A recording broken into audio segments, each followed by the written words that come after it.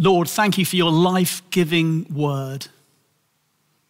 Thank you that when all else fails, your word just cuts to the quick, and it is beautiful, and it restores and it builds us up, and it always points, Lord Jesus, to you.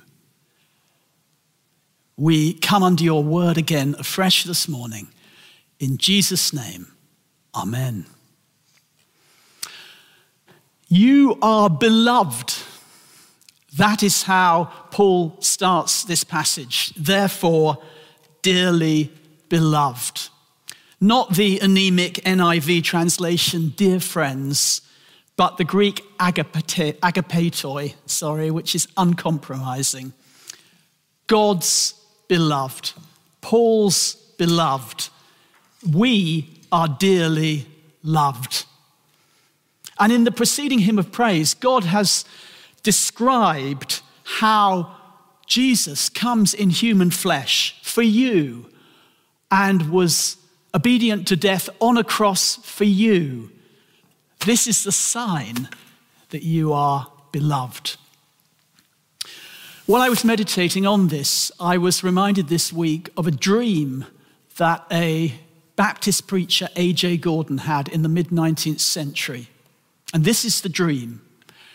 He was standing in his church and he was preaching, and in front of him there was a congregation, when a stranger entered the church and started walking down the aisle. And this stranger had a sorrowful air about him. But Gordon, the preacher, was wrapped in attention by him. And the stranger walked and was looking for a place and looking for somebody who would invite him to sit next to them, which eventually an elderly man did. And as Gordon continued to preach, this strange man with a look of sorrow about him listened to Gordon with reverent attention.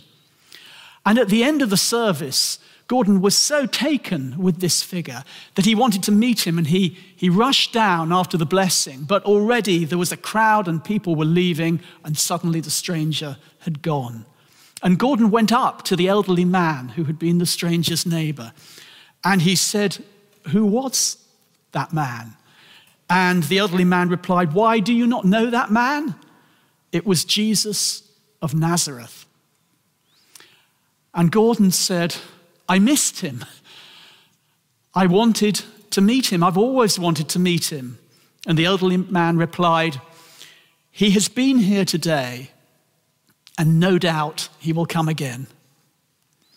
And Gordon was immediately enveloped by preoccupation. Had he preached of Christ crucified that day? Had he preached in a crucified way, even if he had? Or had he preached promoting himself? And what did the stranger think of the church? What did he think of their worship? What did he think of the costly organ? And Gordon writes this: "It did not seem at that moment as though I could ever again care of having the smallest curiosity as to what men might say of preaching, worship, or church, if I could only know that he had not been displeased, that he would not withhold his feet from coming again because he had been grieved at what he might have seen or heard." Gordon feels convicted, and he goes back to the elderly man one last time. And again, the neighbor replies reassuringly, "He has been here today, and no doubt he will come here again." Well, Jesus will come again. Paul is writing to the Philippians in the light of the coming day of Christ, the return of the King. But Jesus may come again at any time, browsing among the lilies, wanting to be with his beloved. Maybe Jesus is right with you in your home today as you engage in this service. Maybe he's looking at you with this look of intent, attention. Can you let yourself entertain this awareness? Do you like Gordon, feel concerned that Jesus may not be grieved by what he sees or hears. Well, as I said, this passage that we've come to today, it sits in the shadow of the glorious portrait of Jesus Christ, which Christopher preached on really memorably last week. And that masterpiece painting of Jesus coming down and taking human form, you'll well remember, coming as a servant, being obedient to death, even death on a cross, then being raised by God to the highest place, exalted by him, and being given the name above every other name. That at the name of Jesus, every knee should bow and every tongue confess that Jesus Christ is Lord, to the glory of God the Father. And then Paul continues, therefore what? Therefore, how should you and I live? This is the gospel's irresistible invitation to holiness, for us to follow Jesus, to become more like him, to lead a cross-shaped life, pouring out our lives for others, just as Paul was doing for the Philippians. What gets in the way of this? What gets in the way? Why is it that some of us are experiencing transformation at the moment, rapid spiritual growth, and some of us are experiencing small, steady, incremental change, and some of us are stagnating and we've plateaued, almost perhaps become indifferent?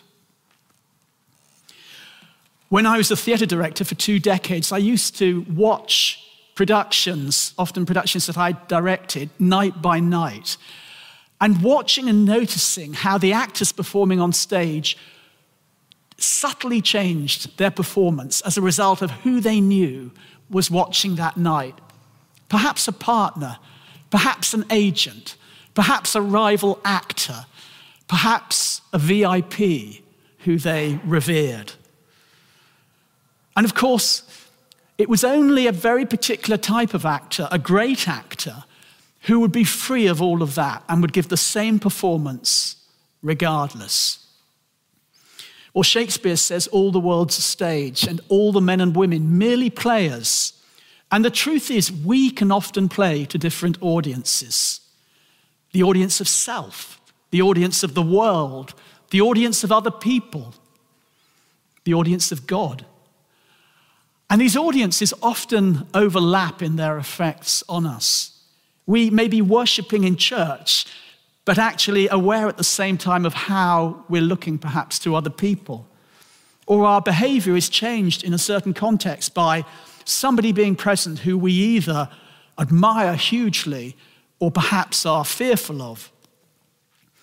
But Paul is urging the Philippians to have a single focus amongst these many possible audiences, and that is their loving Father.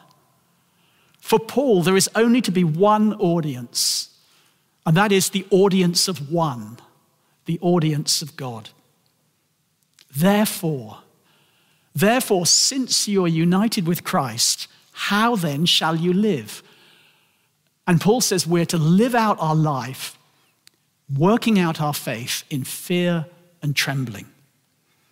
Our passage then goes on with, as you have always obeyed, so obey now, recalling Jesus becoming obedient to death by going to death on a cross.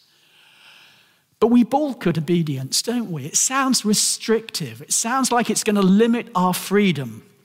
We like to march to a different drummer. Our culture extols self-expression, as if obedience might not bring the joy that Paul speaks of here. Well, let's examine these other audiences that are in this passage that we might play to, and why Paul warns us off them. Why he says that the only true audience in the Christian life is the audience of one. That it's only that audience which will not only bring glory to God, but bring us into abundance of life. Now, loaded like depth charges within this passage are two Old Testament scriptures, which are very, very important. And they speak to our destiny as believers. At the end of his book, the book of Daniel, in Daniel 12, Daniel, who is also looking to the day of Christ, speaking of the end times, says of the resurrected on that day, those who are wise will shine like the brightness of the heavens, and those who lead many to righteousness like the stars forever and ever. And Paul is then going to pick up this imagery in our passage when he speaks to the Philippians as leading pure and holy lives, and says to them that they must shine like stars in the sky as you hold firmly to the word of life. Not just, you notice now, on the day of resurrection, but here in this life, right now.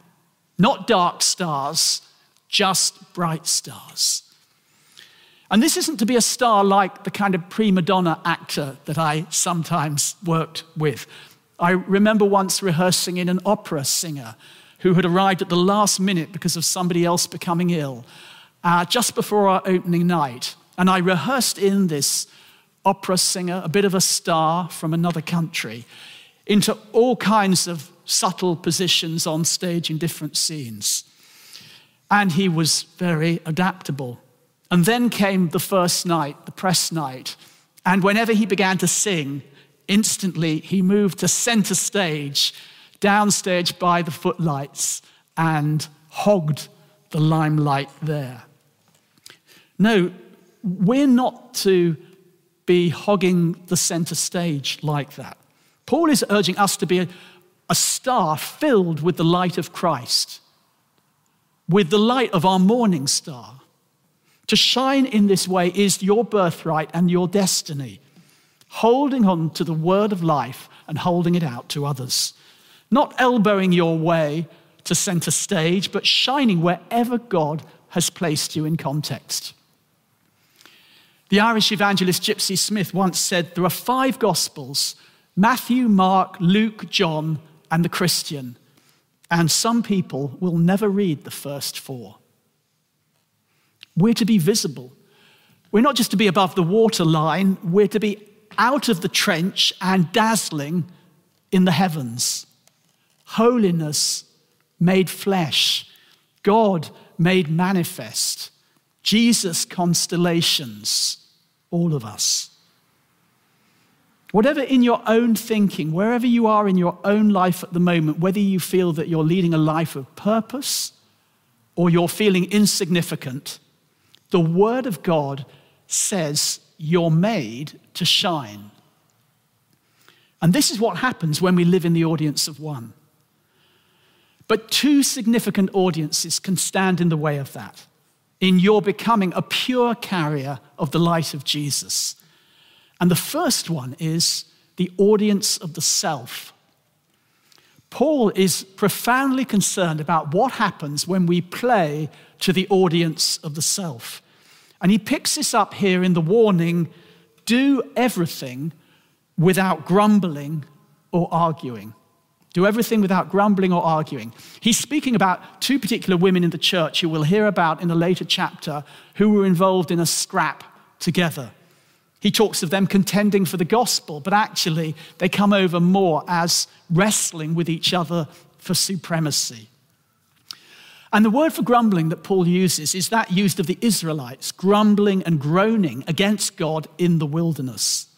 The word for arguing tends to be the word that is used for people arguing or disputing with one another. So to use 2 work metaphors, arguing with God is when you pull down the blinds of your office, walking away from him in bitterness or disappointment. And arguing with others, well, that comes from keeping kind of mental filing cabinets on people, filled with arguments against them, self-justifications of our own behavior, claims against others. And Paul says, stop doing all of this. The spirit of complaint, the spirit of being disputable, the spirit of grumbling can come on any of us. We set ourselves against God and we set ourselves against others instead of surrendering our will to God and seeking to reconcile with others? Are we more consumed with being right, proving the rightness of our position in relation to others, than seeking to reconcile with our brothers and sisters across our differences? Yes, we need to discern truth and we need to speak up for what we believe. Paul talks here of our holding firmly to the word of the gospel. But gospel stars are busy shining in all directions, not caught up in disputes with their neighbors. Even where our truth differs from our neighbor, Paul pleads to us to have a heart of love for them and to argue our case gently and winsomely. How he'd grieve at the tribal rhetoric we've heard on the public stage in recent years. Do everything without grumbling or arguing. Are you expending more energy at the moment maintaining an argument against somebody else than seeking to reconcile with them? Do you need to forgive anyone today and pursue fresh relationship with them? Beware of being pulled to play to the audience of the self. And then beware of the audience of the world and its idols. The second Old Testament passage referenced here comes in Paul's words, "Do everything without grumbling or arguing, so that you may become blameless and pure, children of God without fault in a warped and crooked generation." Now, Paul is writing here, if you'll remember, chained to a Roman guard, and he knows he may be taken out for execution at any point. And it's no wonder that his mind goes to the life of Moses, as Moses was preparing to die and in conversation with God. God speaks to Moses in Exodus 31 saying, "You're going to rest with your fathers, and these people will soon prostitute themselves to the foreign gods of the lands they are entering. They'll forsake me and break the covenant I made with them." And then Moses goes on to sing a song about the lives of the people that he's just led for the last 40 years. And he says this of them: "They are corrupt and not his children. To their shame, they are a warped and crooked generation." Paul longs for the Philippians to be a redeemed people, but he sounds a warning note here. He refers back to a warped and crooked generation, a people who went after other gods, chasing fool's gold. The evangelist D.L. Moody once said, "Character is what a man is in the dark." And in the dark, many men and women pursue money, sex, and power.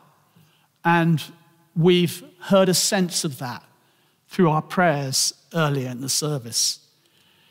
But there are much subtler idols we can also fall prey to, ones we more readily accept because they're the collective ones of our culture. I'm talking about idols like comfort, retreat into our private space, things that get in the way of us giving ourselves away for the sake of others. Today is Racial Justice Sunday, as Emily prayed at the beginning. And white privilege is an idol for some. And when we're susceptible to this, we perpetuate this idol worship and we deny opportunities that would benefit more of our BAME brothers and sisters. Now, of course, our desire for something like comfort isn't necessarily wrong. But the thing is, we can have too great an attachment to it. We can elevate it into an idol, and it can begin to get in the way of our relationship with God. It can take us captive. This over-attachment comes at the expense of union with our Father, and it also comes at the expense of the common good, the flourishing of others. As acting rector of St. Aldate's, I want to pursue excellence in these services that we bring you online. But does excellence ever become an idol? That's always a danger in the world of Oxford. as a leader and team, we have to constantly re-examine our hearts about this. What does Jesus see as he sits here with us today? And idols work on us subtly. Deep in our heart, we can know of things not right, but it doesn't feel wrong enough for us to want to change it. Or we say it's just the way of the world, what we all do. Or we fail to come out of its spell because the cost feels as if it would be too great. And it starts quietly. I always remember an older actor giving me some wise advice as I directed the opening scene of a play that ends in disaster for the main character. And this actor's advice was this: great catastrophes begin quietly. Great catastrophes begin quietly. I'm sure it began quietly in the life of the man in relation to whom we were praying earlier. Great catastrophes begin quietly in the hidden places and in the idols that we covet in our hearts. And Paul says, don't be an idolatrous people. Beware of the audience of the world. And so we come finally to the one true audience before which we should live our lives, the audience of our Father. Be blameless and pure, says Paul. Back in the first chapter, he said, be pure and blameless. And if we think that sometimes he's perhaps being a little bit monotonous or peddling the same thing, it's because of the singularity of his focus. Things are actually remarkably simple when we live before the audience of one. And this is what Jesus did. The one who says, I only do what I see the Father doing. And did this obedience limit and stultify Jesus? No. It made him the most free and self-giving person that ever walked the earth. Paul writes, work out your faith with fear and trembling. That's the holy fear that we feel in the face of one that we love and revere and whom we long to please. It's what A.J. Gordon experienced in that dream as his eyes locked with those of Jesus Christ. Work out your salvation. That doesn't mean work for your salvation. That would be to worship at another altar, the altar of good works. And we know from the gospel that it's never by those that we are saved. But don't believe either that grace means that you don't need to be active in the pursuit of holiness. Paul knows that God longs to pour his power into us by his Spirit. God works in us to will and to act to fulfill his good purposes, and we are to cooperate with him, working out our salvation. And we surrender to him. Why? Because we know that we are beloved. With the audience of one, you're not playing to the audience of Big Brother, but to the one who loves you, who cares utterly for you, who died on the cross for you. And this is what broke A.J. Gordon's heart as Jesus sat in the dream in front of him, and as Gordon felt his own lack of holiness. So, as I come into land and the band come back, we follow Jesus because he is the one who is beautiful and good and true. And he sees the beautiful and the good and the true in us, and he calls it out. And if you're only engaging in this service today because you feel you ought to be, you're suffering from a hardening of the auguries. You need to come back to Jesus this morning, the audience of one. Accept the brokenness once more, your brokenness, and agree to look bad in the presence of love. Because it's as we do so that we become the bright star that God has made us to be. And how do stars come to shine brightly? Well, I discovered this week it's partly down to the mass of the star, but it's also when stars are closest to us that they shine brightest.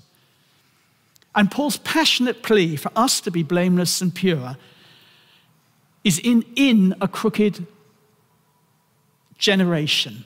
And that little word in, that tiny word in the Greek, meson, it actually means right in the middle of. It's the only word that Paul added otherwise to that straight quotation from the Song of Moses. What Paul's saying is, don't get lost in a picture of stars as somehow distant. No, the coming of Jesus has changed everything from Daniel's time. We're to shine as stars, and we're to shine brightly through being holy people close to others, right in the middle of our communities. The darker the place that you live in or that you work in, the more you're needed in order to give light there. So this is how God designed you to be. This is the life he designed you for, here and now, and in the age to come. And who is the one that we worship? Why do you not know the man? It is Jesus of Nazareth. Let me pray, and then the band are going to lead us in response. Holy Spirit, thank you that you came to point us more precisely to Jesus. Thank you that, Holy Spirit, you are here with us in our homes and our different spaces now.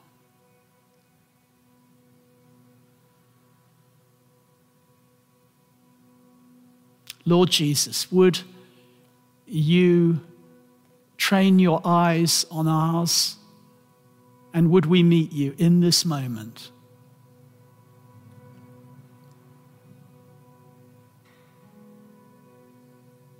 And would we sense again your irresistible call to holiness?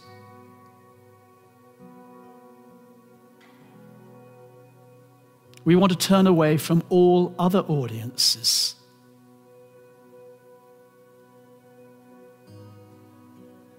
Help us to confess other audiences that we play to you, here and now.